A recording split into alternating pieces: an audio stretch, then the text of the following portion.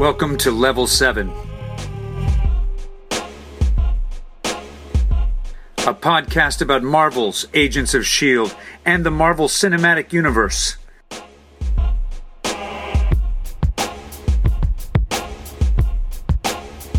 It's a magical place.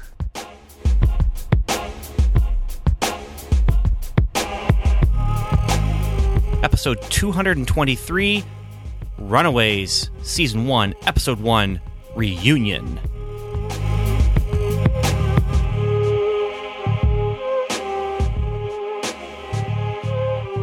Hello, and welcome to Level 7. My name is Ben Avery, and I am one of three hosts who will be talking today about a brand new Marvel show that is not a Netflix show, not an ABC show, and not a movie. It is in a completely different delivery system. We'll talk about that in a moment, but I have been joined by two people who are familiar to some of you if you have listened to this podcast. If you're new to the podcast, they're new to you. I've got Agent Evan. Hey again, everybody. I'm Agent Evan David. Evan David, who joined me for the Inhumans IMAX theater road trip that we did, and who's also my co-host on Strangers and Aliens, our other podcast. And we've also been joined by Agent Lestu. Yay, Agent Lestu from where I am. Which is the UP. UPA. So those of you who want to know that joke, listen to back. Yeah, it's a long old joke. Maybe it needs to be retired, but maybe not. You know, it's who you are, man. You're from the Upper Peninsula of Michigan. Yeah. What else is there to know? You know, one might call it a Youper territory. You might, and one might call Evan and I Hoosier territory because we are from Indiana. Well, I just live here. Hey, you're from here now, buddy. Sorry, pal. No. You've lived here long enough. It's happened. You got married here. You live here. You had a child here. You're from here. I mean, two of my kids were born in Portland, and one of my kids was born here. I don't know where I am. Yeah. Well, I've been here for 20 years now after living in 20 different places in the 20 years previous. So I'm from here. Yeah. So we are here to talk about Runaways, which is on Hulu, which is not Netflix. It is not network television. It is still a digital delivery system, similar to Netflix, which is also 1/3 owned by Disney. Disney? Wow. Yeah. Oh. So that is, I think, part of why we're seeing we're seeing Runaways show up on Hulu here, is Disney owns a bit of the pie here. It was also produced by ABC Specialty or some Premium or something like that. ABC Signature or something like that. Which, if you watch all the end of the stuff, you'll notice that. Yeah. So, well, if you go to Hulu, I mean, that's where I go when we're going to watch reruns of Agents of S.H.I.E.L.D. or Inhumans, because I don't have cable, so I can't access those shows on ABC's website. The other things, I mean, as far as Marvel, there's a ton of Marvel cartoons. There's Incredible Hulk, the live-action Incredible Hulk TV show with Bill Bixby and Lou Ferrigno. Really? Yeah, that's on Hulu. I'm going to have to watch that. Yeah, and Spider-Man Unlimited. I mean, why would you want to watch that? I don't know, but it's there.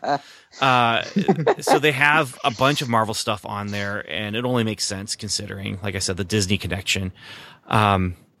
And since, Disney owns ABC, so ABC's shows are going on there. We're hoping that when Cloak and Dagger come on Freeform, that Cloak and Dagger will also be on Hulu, because, like I said, I don't have cable, and so during those 10 weeks that Cloak and Dagger airs, I might have to subscribe to cable. We'll see how that works. Oh, goodness.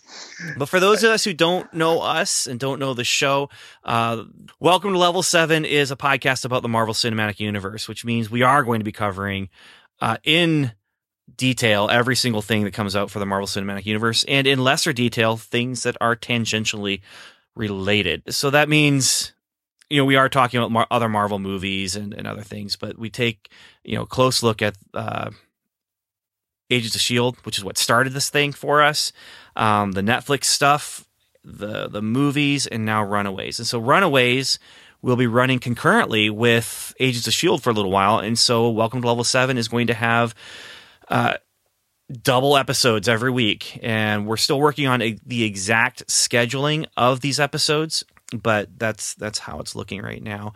So Evan will be joining me, I think, as the regular Runaways guy. I believe so. While Stuart and Samantha will be joining me for the regular Agents of S.H.I.E.L.D. stuff. And the Runaways episodes will be shorter, I think. But, there's only so much time. There's only so much time. Yep. We've got jobs and children and lives and to sleep. Yes. Sleeping matters. But we enjoy doing this, and so we'd be talking about this stuff even if we weren't recording about it. So might as well do it on air.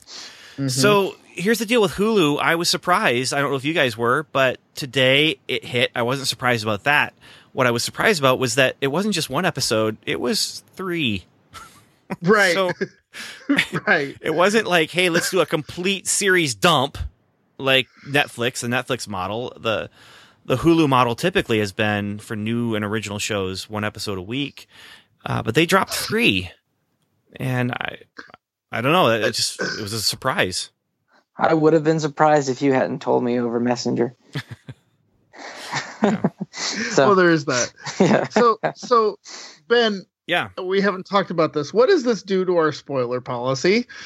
Oh, that's what are we? How okay. are we?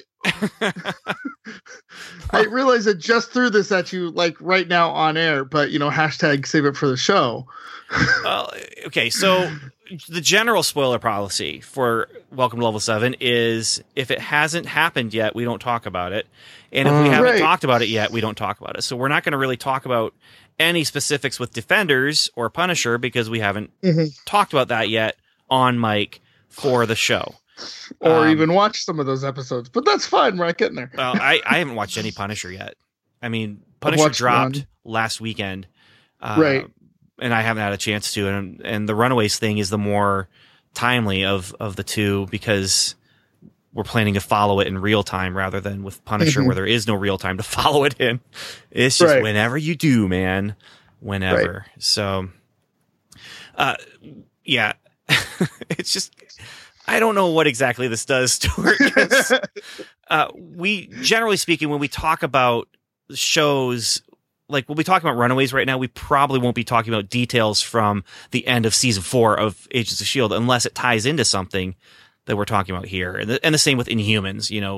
The whole series has gone out, and is there reason to talk about something that happened in Inhumans? Well, we might, and Inhumans would be fair game because it has come up before. We'll usually preface it. Sometimes it kind of slips out. We're really careful about that. We try not to, but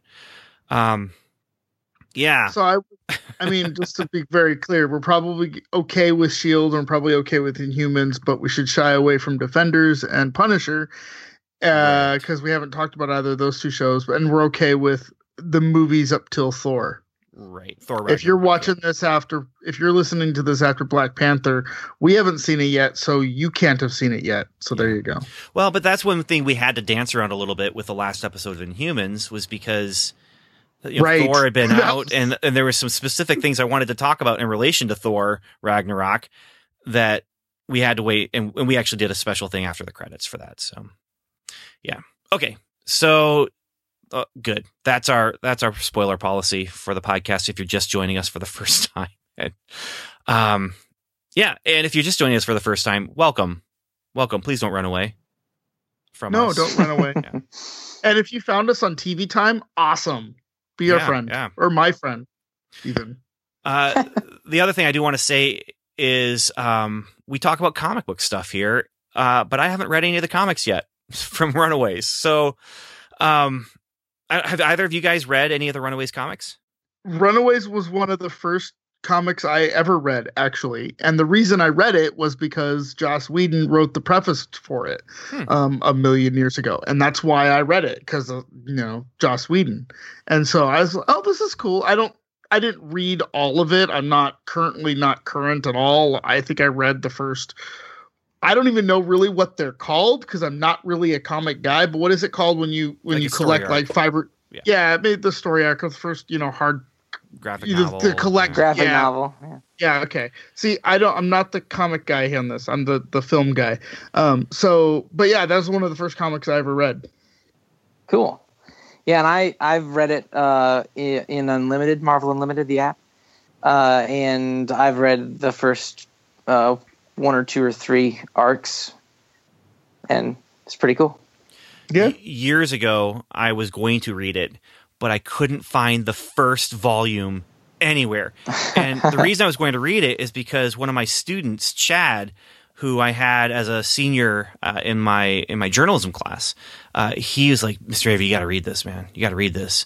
And I was, "Well, sounds cool. I will. I'll try." And I couldn't find the first volume anywhere. So I'm like, I want to read from the beginning. So right. Yeah. So that's our familiarity with the comic. We'll talk more about the characters maybe next episode when they actually kind of start using their powers and stuff. This episode of the podcast, I think we're just going to just jump into it free and clear of comic history and just take what they give us. And they give it to us pretty clearly and pretty plainly.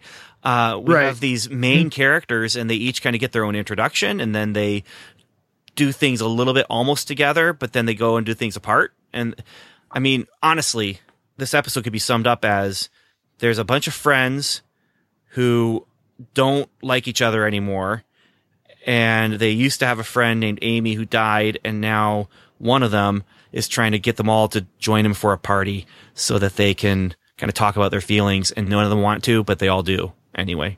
And none of them like their parents who all know each other. Right. Yep. They're yeah. And that's the interesting thing for me watching these is I'm the parent now. You know? Yeah. I have kids these ages, and I'm watching it differently than when I watched Breakfast Club.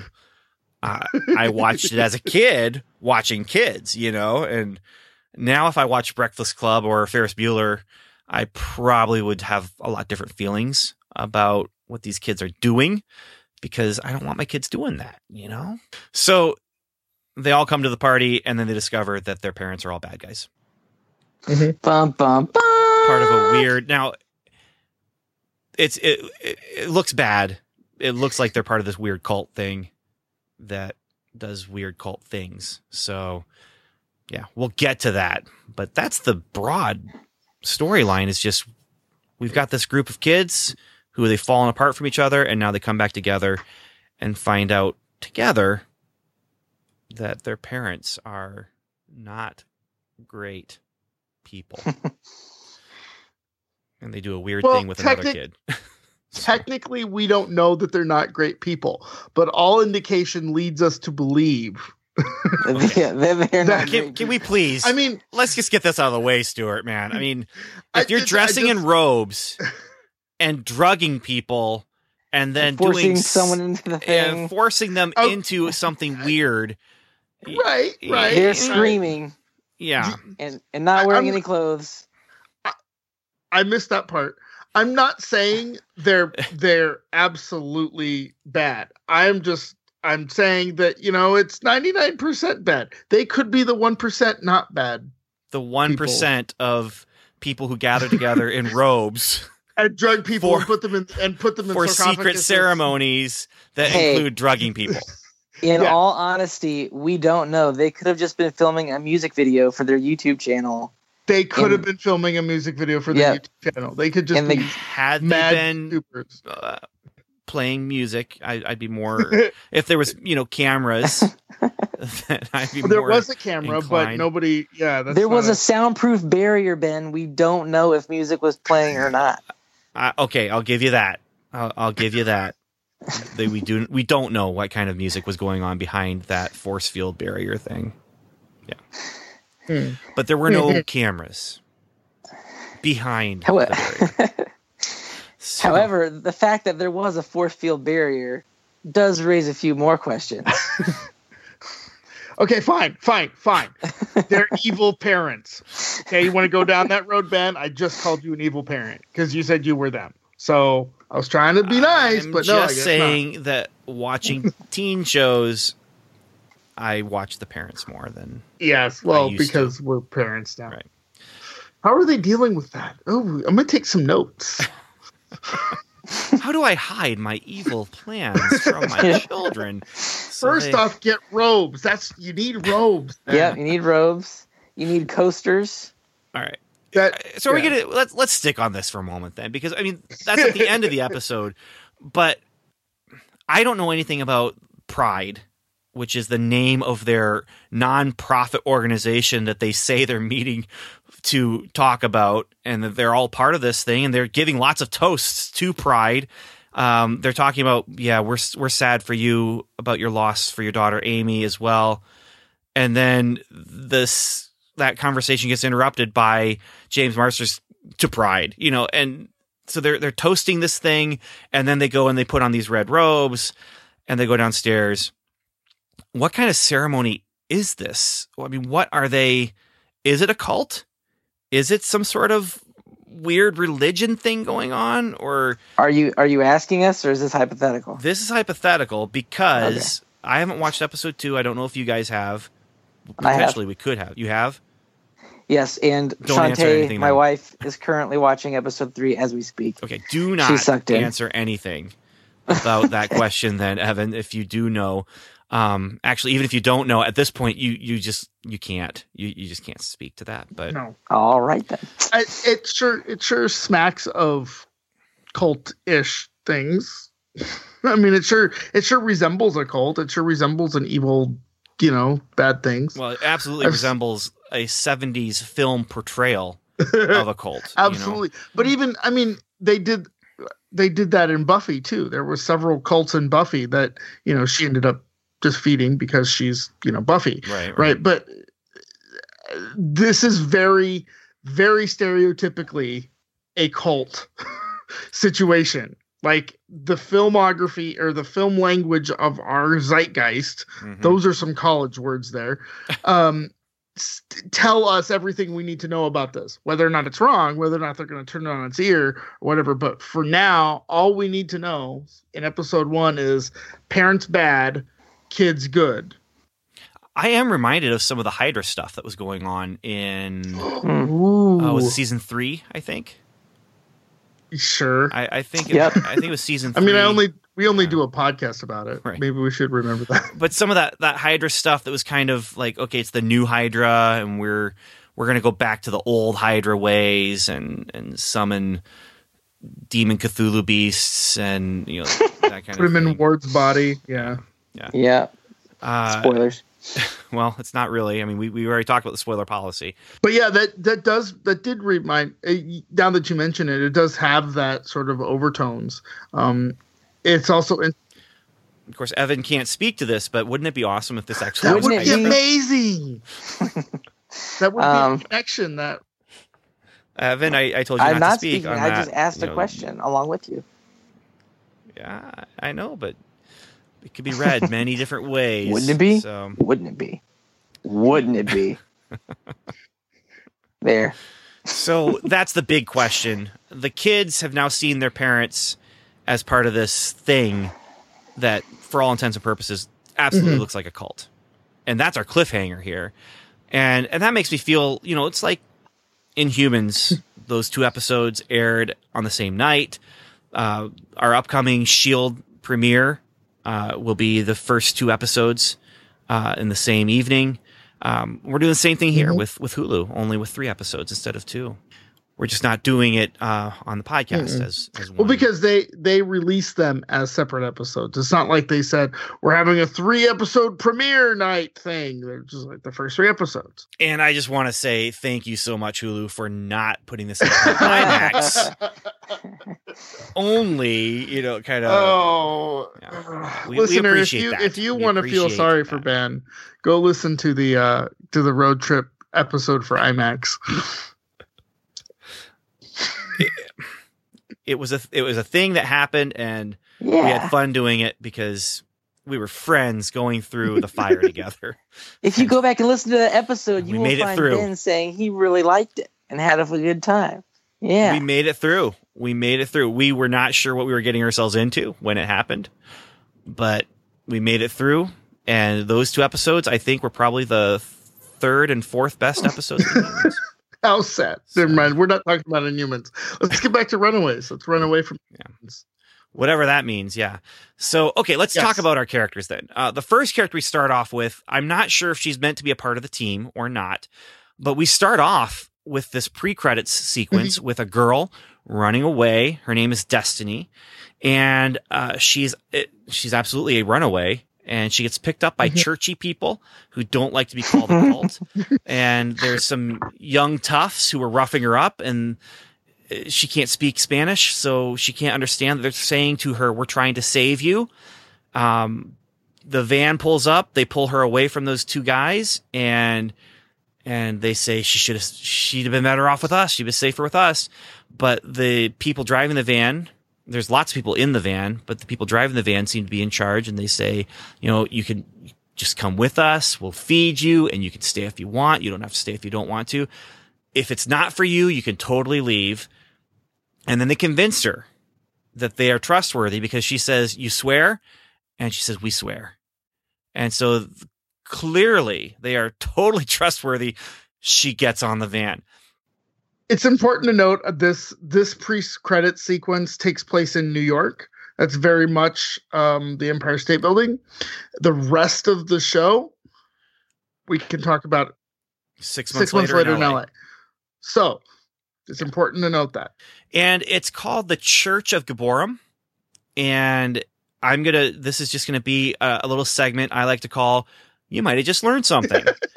But Gibborim is a Hebrew word, and it is a Hebrew word that they use when they describe the mighty men who fought at David's side. And that word is used for mighty men who trust God for their power. Huh.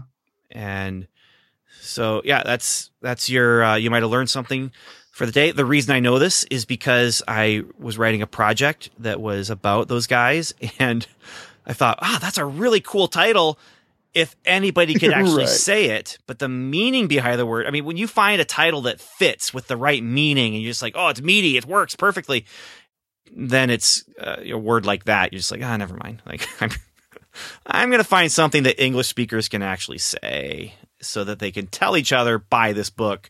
It's called Mighty Men instead of gibber. Yeah. But So wasn't that the name of the church that the mom ran? yep.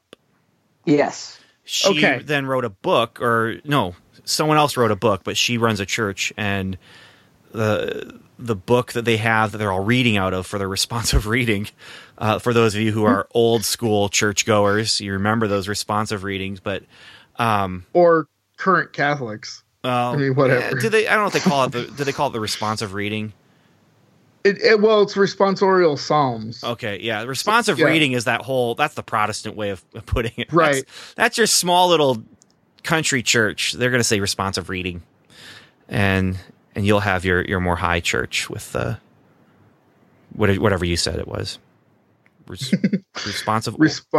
Responsorial psalms. Basically, the leader will say part of the psalm, and you respond back with a verse or something. And Lutherans do this stuff too. I mean, it's a very churchy thing to do.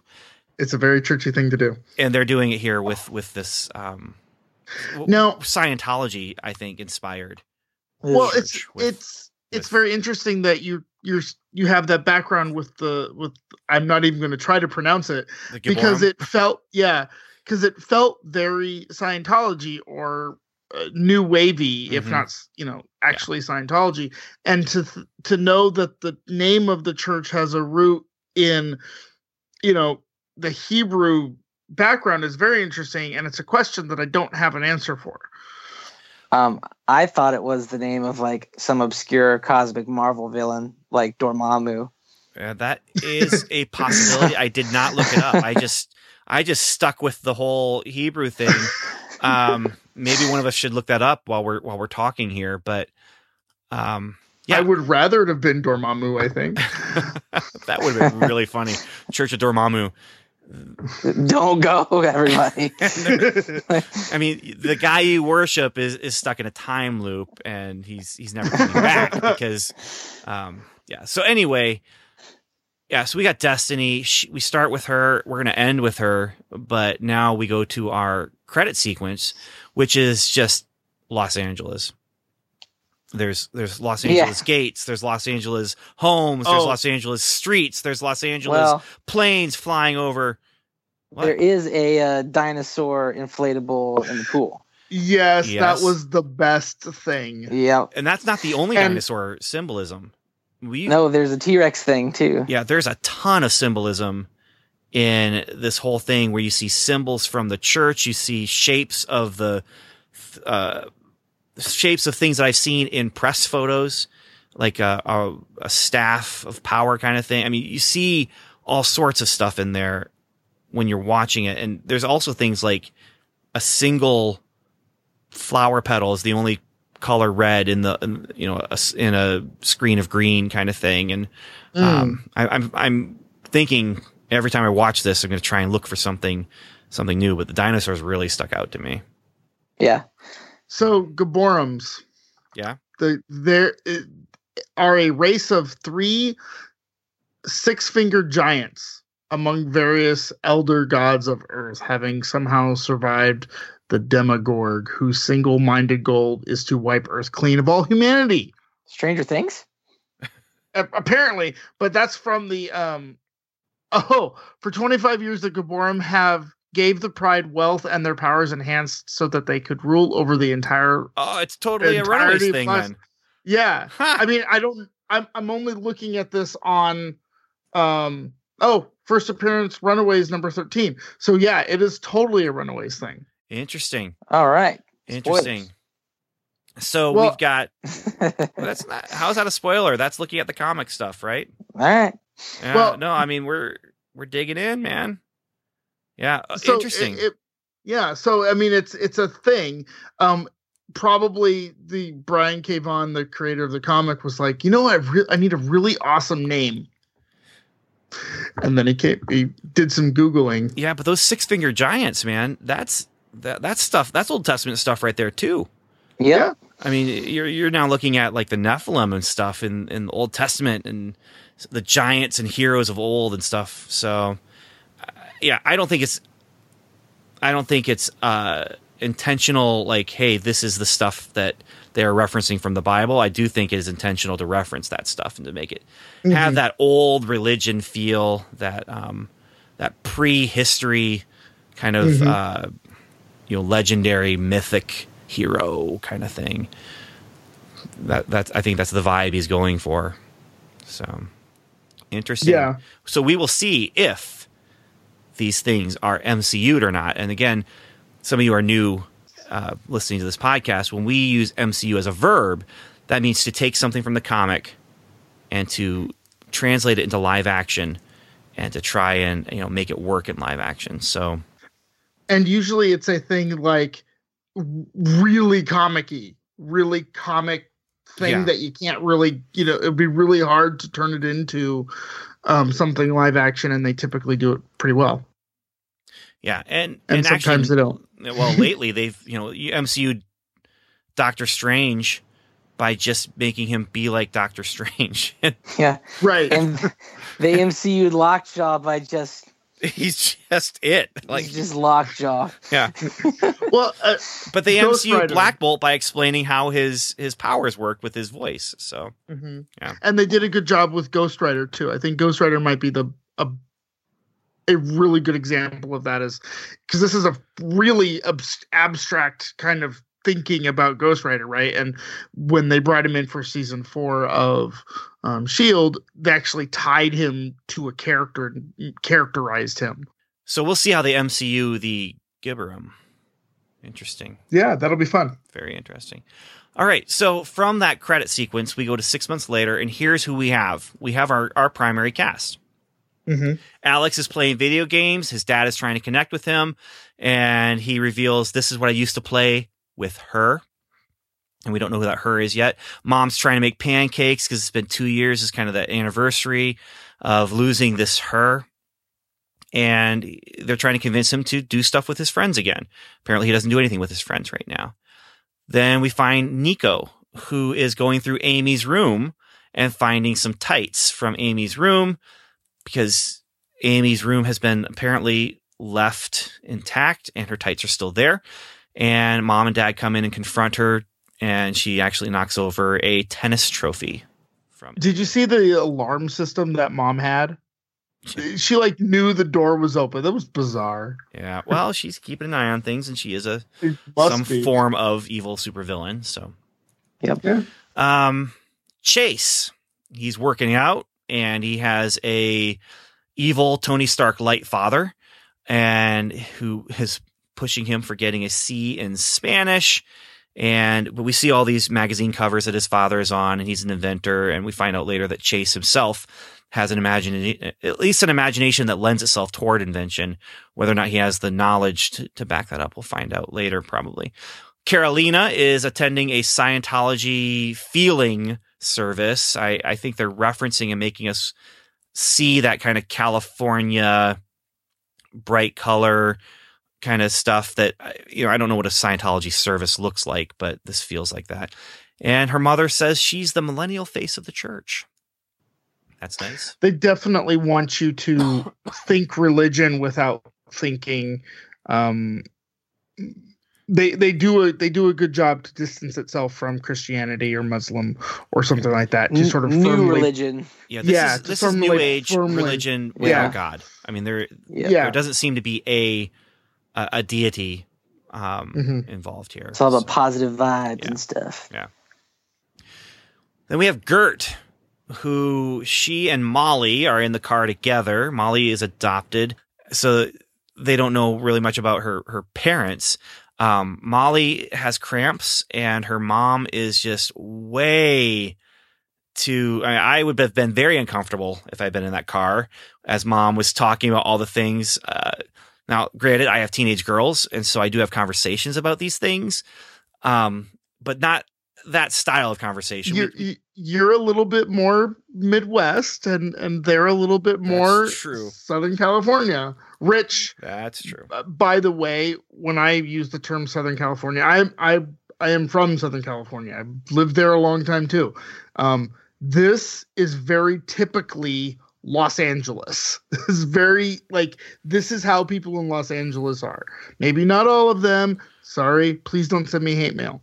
But this is very stereotypically rich Los Angeles people.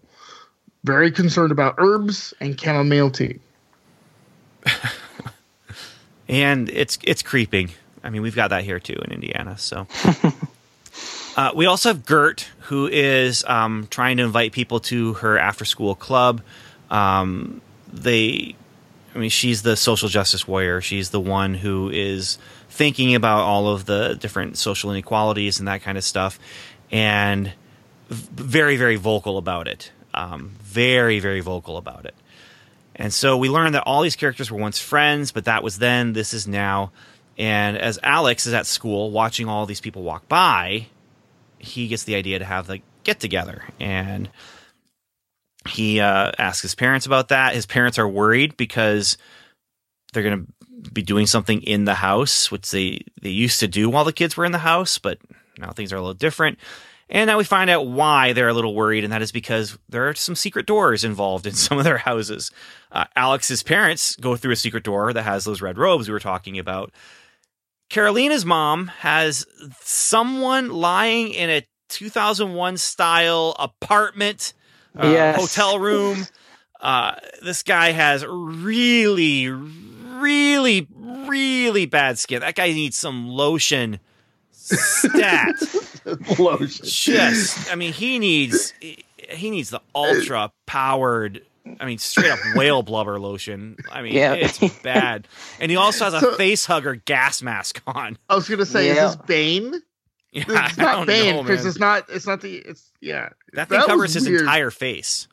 Right. Yep. And It was it looks weird. like a face hugger with the gas mask attachment on it. So that's Act 1. We get to see things are weird with mom and dad, and things are always weird with mom and dad. I mean, that's just the way it is. But we have these friends who aren't friends anymore. So, anything more about the characters there?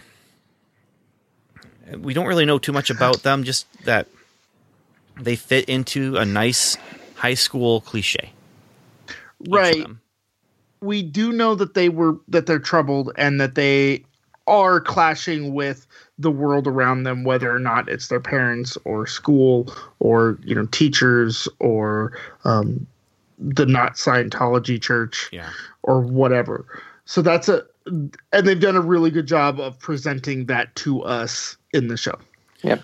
And it's all stemming from the loss of Amy. Mm-hmm. Yeah. You get the impression that the friendships kind of fell apart after Amy was gone. But they call it out. They were friends because their parents were friends. And those were not close friendships for me. I had close friendships from school. I had close friendships from church. Although my dad's boss, his son was a year younger than me, but we were in each other's weddings. And if he hadn't moved to New Zealand, I'd still be doing stuff with him today. But he's moved to New Zealand, not this area. So that would be one I guess exception. But yeah, I can't remember having friendships with my parents' friends' kids. I would have always been friends with my parents' friends. It was weird. All right, so Act 2, we find out that not only do they have problems and have conflict with the world around them, they have conflict and problems with each other. And basically, Act 2 is this. Alex tries to get the gang back together, but they're all hurting, and they aren't really willing to talk to each other. Alex invites Chase to a party, but then it just turns into this nasty... Gert comes and makes fun of Chase. Chase makes fun of Gert. Carolina comes and Gert and Carolina rip into each other. And Nico's not even around for this. It's just, they're putting down each other. Clearly the friendships are no longer there. I feel for Gert because she's kind of the outcast. But then she's mean too. I feel for her because she's outcast, but I also I feel for the others because she's mean to them too. And I feel bad for Alex because he just wants them. He just wants them to talk about Amy, I think. And he misses Nico. And so when he goes to Nico, he reveals that he misses her more than anyone else. And yeah. So we do have a connection then with Nico and Alex. We also have a connection with Chase and Gert.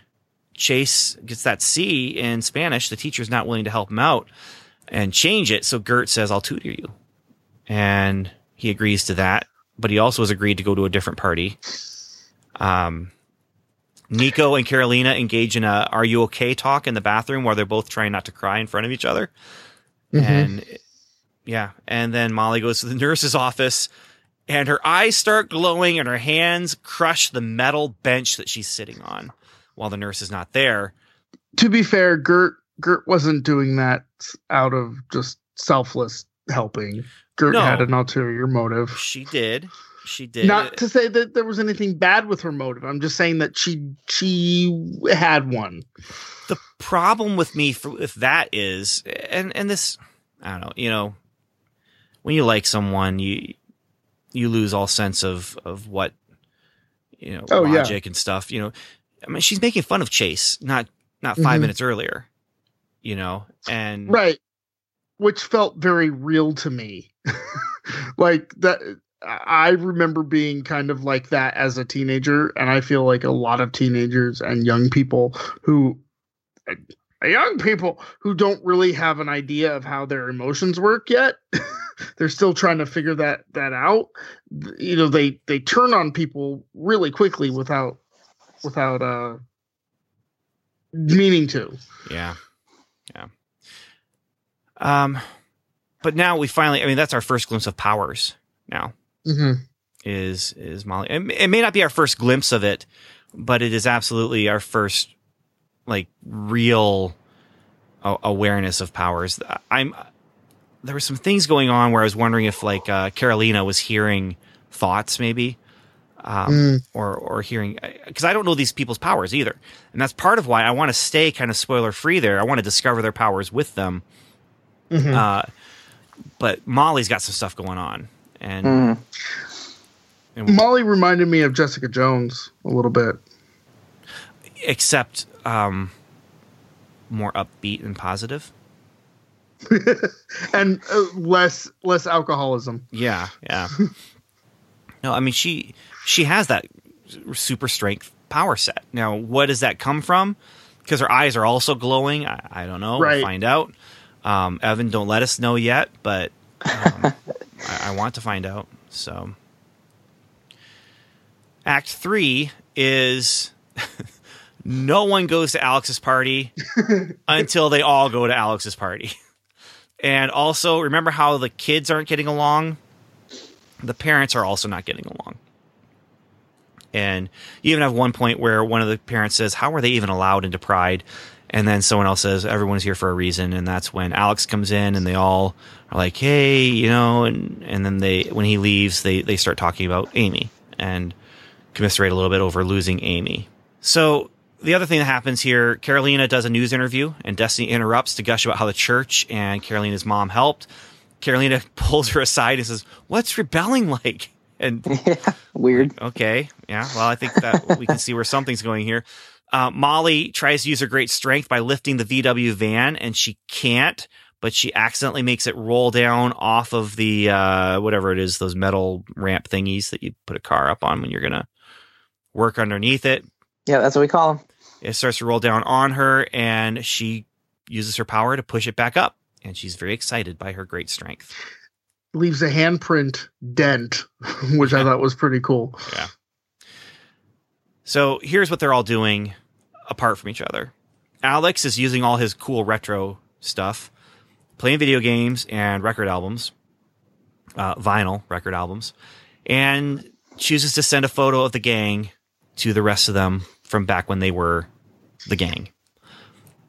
Nico is on the beach doing Wicca stuff, trying to summon the triple goddess. Nothing's coming. That must be like a private beach in Malibu something, because that is the most like emptiest beach I've ever seen. Yeah. Well, it's nighttime, so we just can't that see means some of there the people. should be more bonfires is what that means. Well, she's found a very private space. It's like, I mean, That actually reminded me of something that happened to me on a beach in California. We came across this lady doing something, not this elaborate. But, yeah, that was strangely relatable, which is weird. I didn't like that part. Gert is waiting for Chase to come so they can study Spanish together. Chase is going to a party and not having fun. Carolina, and not studying Spanish with Gert. What's that? And not studying Spanish with Gert, right? Very pointedly. And it's actually a good thing that he's not. I mean, not good for Gert, but Carolina is going to that same party. She's going to rebel. And she's given drugs. I don't know if she took the drug, but she takes off her bracelet. And as soon as she takes off her bracelet, her arms start to glow. Is it drugs? Is it powers? Doesn't matter because she passes out. Chase's friends take her up to a room where they proceed to begin to sexually assault her. But Chase sees them, and so he goes and he fights them. They leave with the classic bully line, "You're dead, man. You're dead."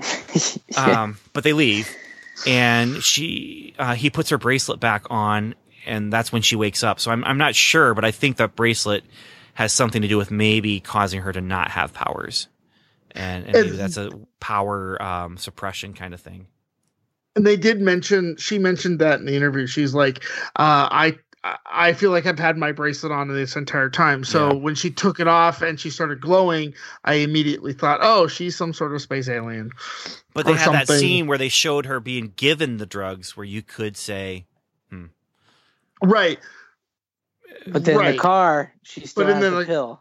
And then she throws it out the window. Yeah. So I don't think she took the drugs. In fact, I was thinking about that. I was like, did she take it? And they cut away. They did, and I missed it where she threw it out of the window. So if I had seen that, absolutely, she did not take it. That was her own power kind of thing. No one noticed it though, so I don't know what that is all about. If maybe it's something that they were all just too high to notice, or that's what I was thinking. Yeah, or if it's something that people can't see, but she can. Maybe. So anyway, she doesn't want to go home, but Chase is getting her out of there. Molly is sleeping on the floor, and she is then told by Gert to go feed the pets. And there's lots of animals in cages, and there's some computers with brain simulation things and a raptor. We have raptor. There's a velociraptor behind the door. Okay. Yeah. Was this in any of the promotional material, the raptor? No. I mean, it's on the poster, but it's on the poster. They weren't hiding it though. They said in interviews. I know that they'd said to expect the raptor. Okay, because I had heard no press about this, and I was worried that they would take the raptor out or make it like a tattoo on somebody or something. Right. You know? It's a huge. I mean, I don't want to get too much into the comics, but it's a huge deal in the book. Yeah. So. Huge deal. And that looks legit, and it looks like practical effects. And I was very pleased to see that. Yeah, very interesting. The other interesting thing along with that practical effect is my son and I watched Mystery Science Theater tonight of Future War, which has the most horrible, this is made in 1997, or maybe it wasn't 97, might have been. No, it takes place in 1997. I think it's made in 1991 or 5. I don't know. But horrible dinosaur puppets. It is so bad. They used so much forced perspective. It just looks so... Oh, it's so bad. So bad. And then I see this raptor show up, and I'm like, that's refreshing. So, nice. She's scared, as you would be, to find a raptor in your house. And...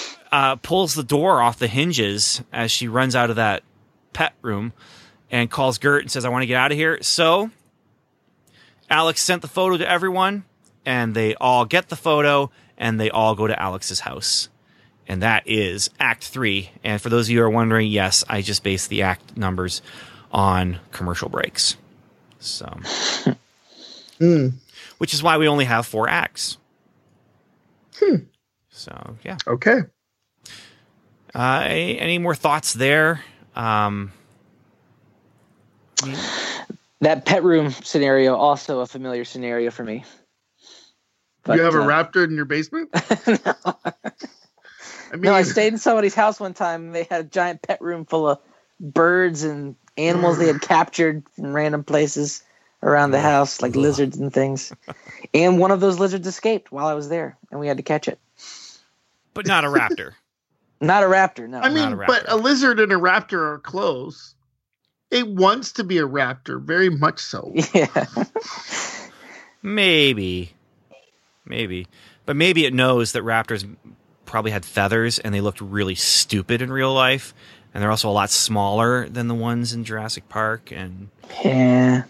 But let's not let reality get in the way of enjoying some fun fiction. So, although Act 4 feels very real, that party is really, really awkward. And I have been to get-togethers where it is just no one knows really what to say. They don't know what to do.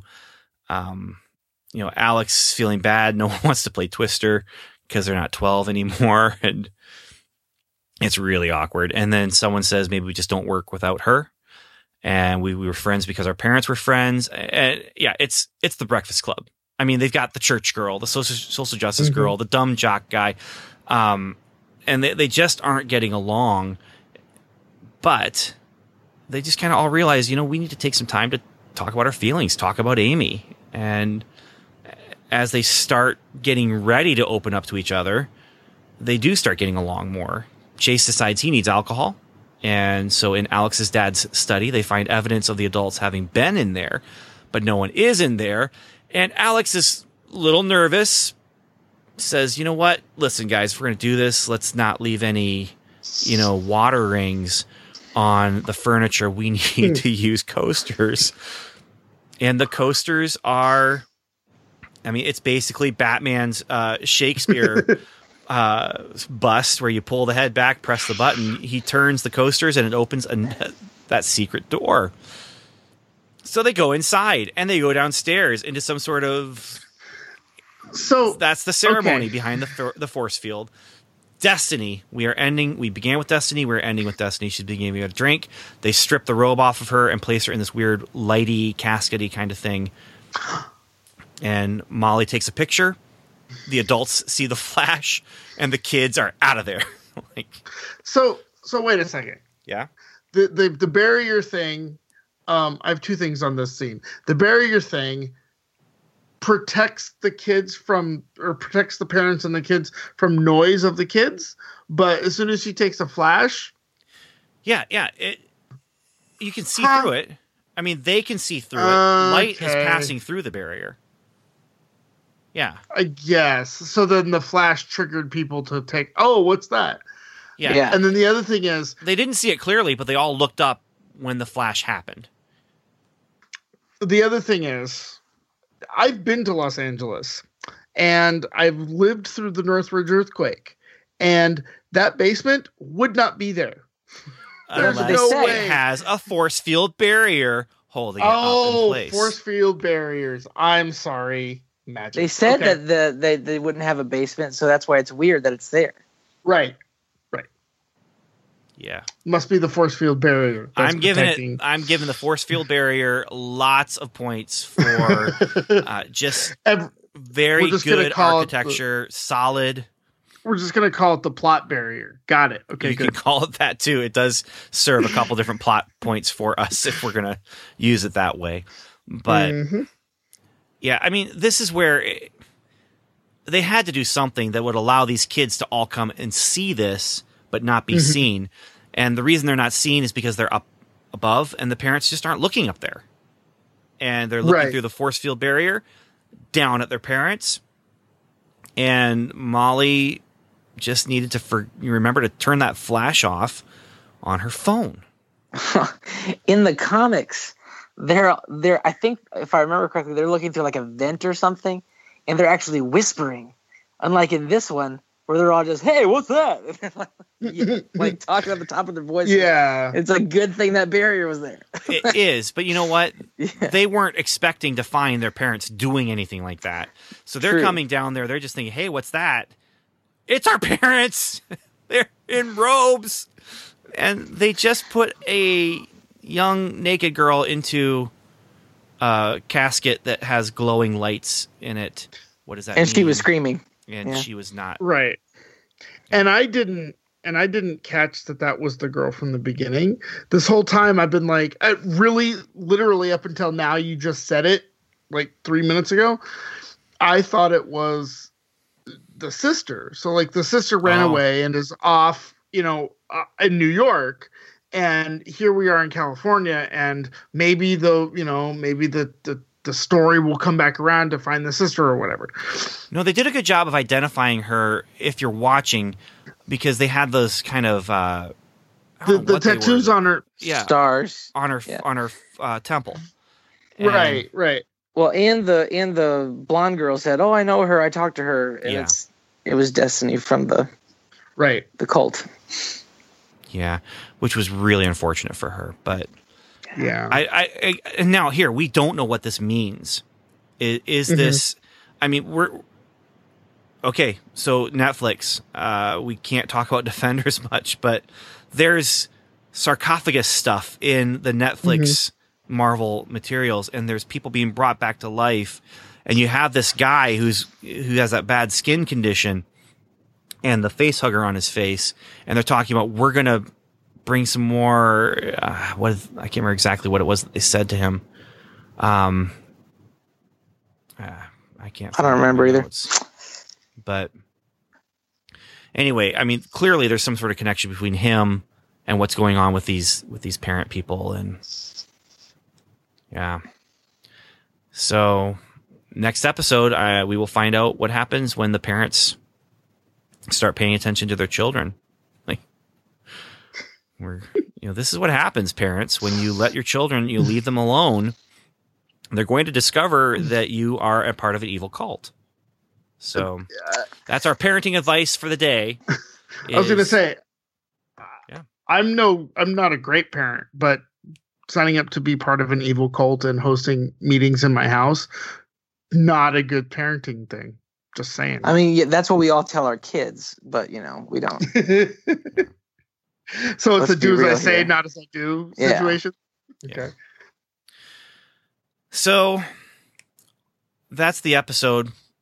Bottom line, what'd you guys think? Are you in? Are you in I'm it? in. Regardless of whether or not Joss Whedon had written the thing way back when, this is I like this. I want to see more of this. I don't want to get into is it better than whatever, but I really am looking forward to watching this more so than I am watching anything with Danny Rand in it. Well, but Evan, I want to hear your thoughts here, but I do have the question then to think about. How does this stack up against other pilots in the MCU? We got the Agents of S.H.I.E.L.D. pilot. We've got the Inhumans pilot. We've got the Daredevil, Jessica Jones, Luke Cage, Iron Fist, Defenders pilots. How does this stack up for you? I haven't watched the Punisher pilot, but well, pilot's such a weird term now because I don't know that we have pilot shows anymore. We have first chapters and stories. yes, but the pilot episode is still that first episode. And the first question is, does this one bring you in more than any of those others? Did any of those others bring you in and make you want more than this one does? I don't know if I can answer that honestly, I guess is the word, because this episode it's almost a straight up adaptation of the comic book.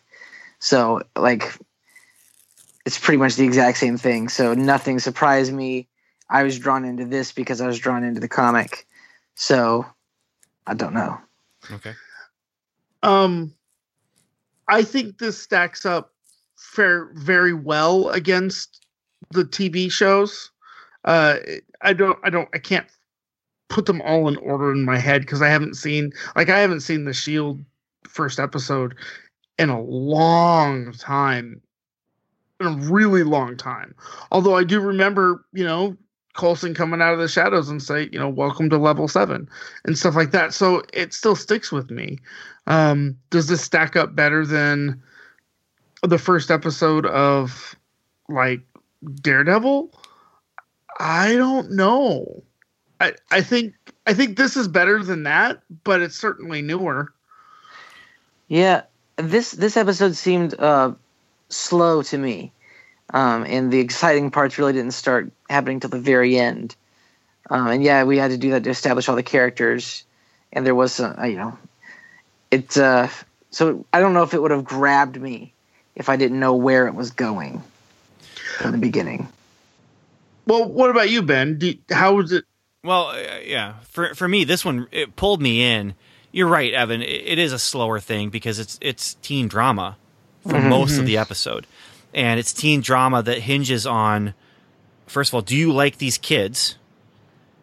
Do you like these high school students? And second of all, do you like the angst that they're feeling about this missing person that's missing from their group, this Amy?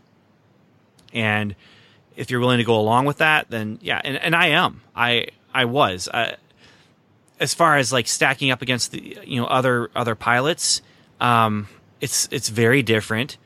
It pulls me in. I'm not as pulled in as I was with Agents of S.H.I.E.L.D. episode 1 or probably Daredevil episode 1.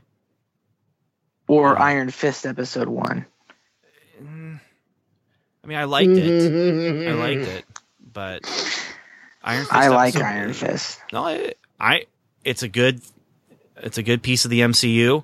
And fortunately, we had Inhumans to come along and be the worst thing in the MCU. Oh, wow, Ben! But hey, you've actually said it. Okay, no, I am willing to say it now.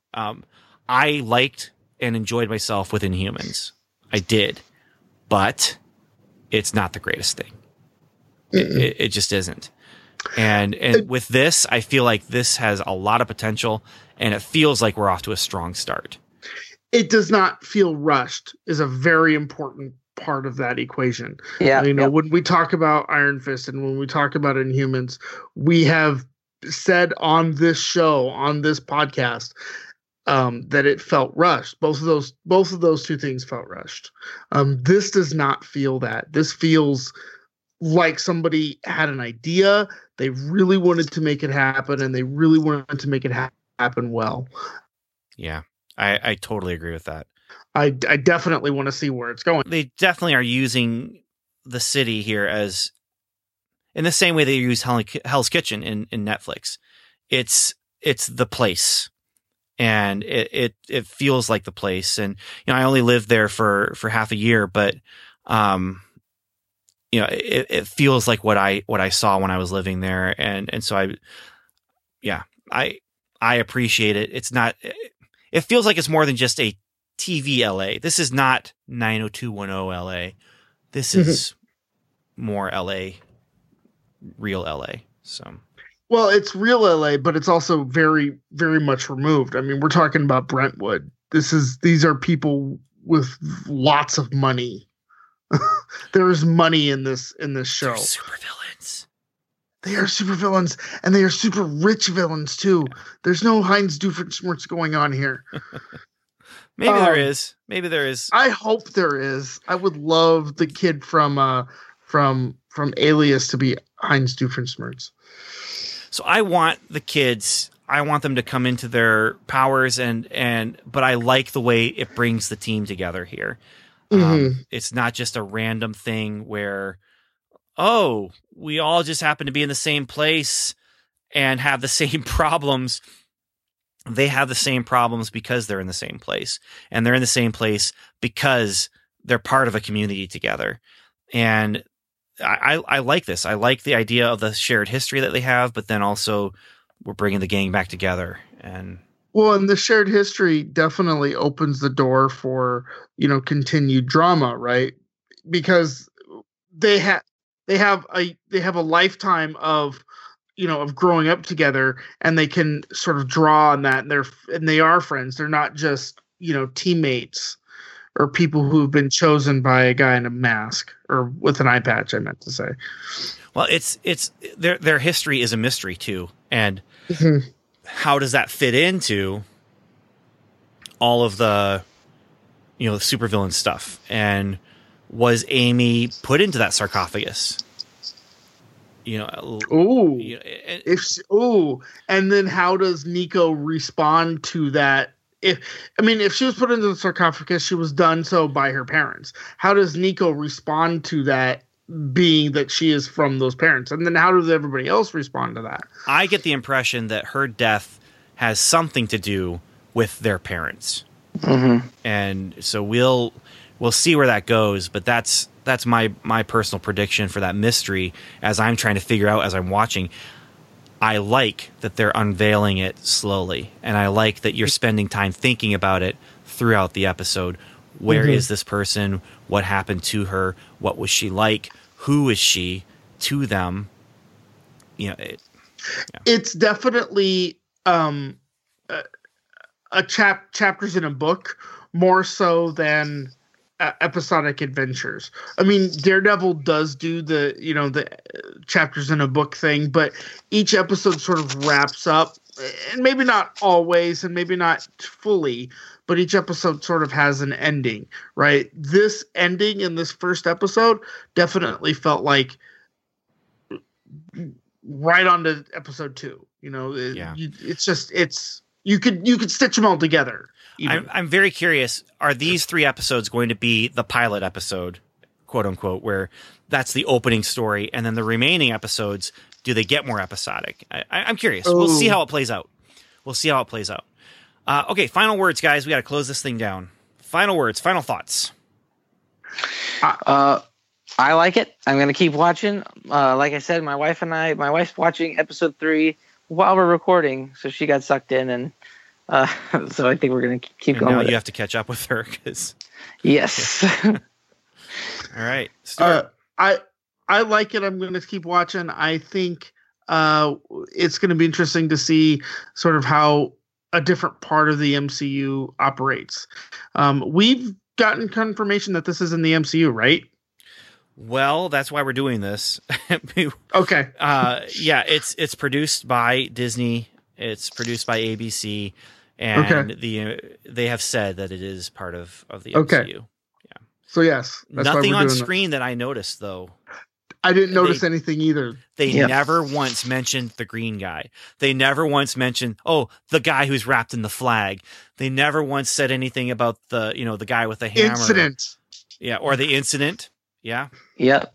Or the Battle of New York, or no, that's called whatever. Now it's called the incident. Yeah. Well, but that's I mean, depending on what timeline they're actually presenting, that was 7, 8, 9 years ago. Right. Right.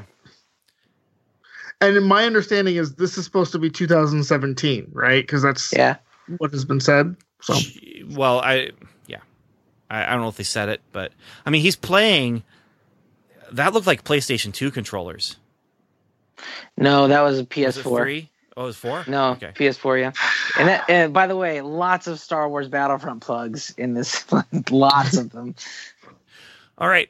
Well, all I want to say is to anyone who's listening right now, we appreciate you listening. We're going to be getting out these first 3 episodes. I'm not sure how quickly we're going to be recording them.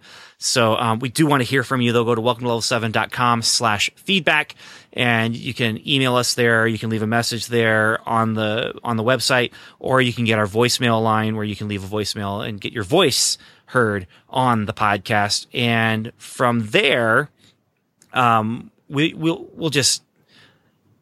get to it when we can get to it because of the weirdness of the scheduling. I don't know how it's going to work.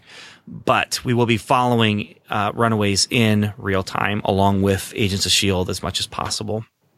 And then I also just want to say a big thank you to everyone out there, not just who's listening, but who got through Inhumans with us.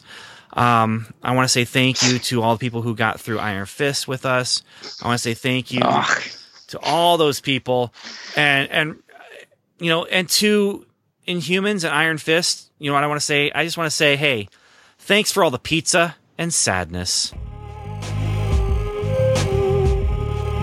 Thanks once more for listening. You've heard us. Now we'd love to hear from you. Just go to welcomelevel7.com/feedback to contact us through our website. You can also leave us a voicemail by calling 1-77-55-level-7. You can also join the conversation by liking us on Facebook, facebook.com/welcome to level 7, or by following us on Twitter, where we are level 7 pod. Welcome to Level 7 is a proud member of the Noodle Mix Network. Find more of our award-winning and award-nominated podcasts to help you think, laugh, and succeed at noodle.mx. Learn how to podcast, get productive in your personal and professional life, theorize over TV shows, laugh at our clean comedy, learn critical thinking from movie reviews, and more at noodle.mx. Thanks for joining us. Until next time, Godspeed.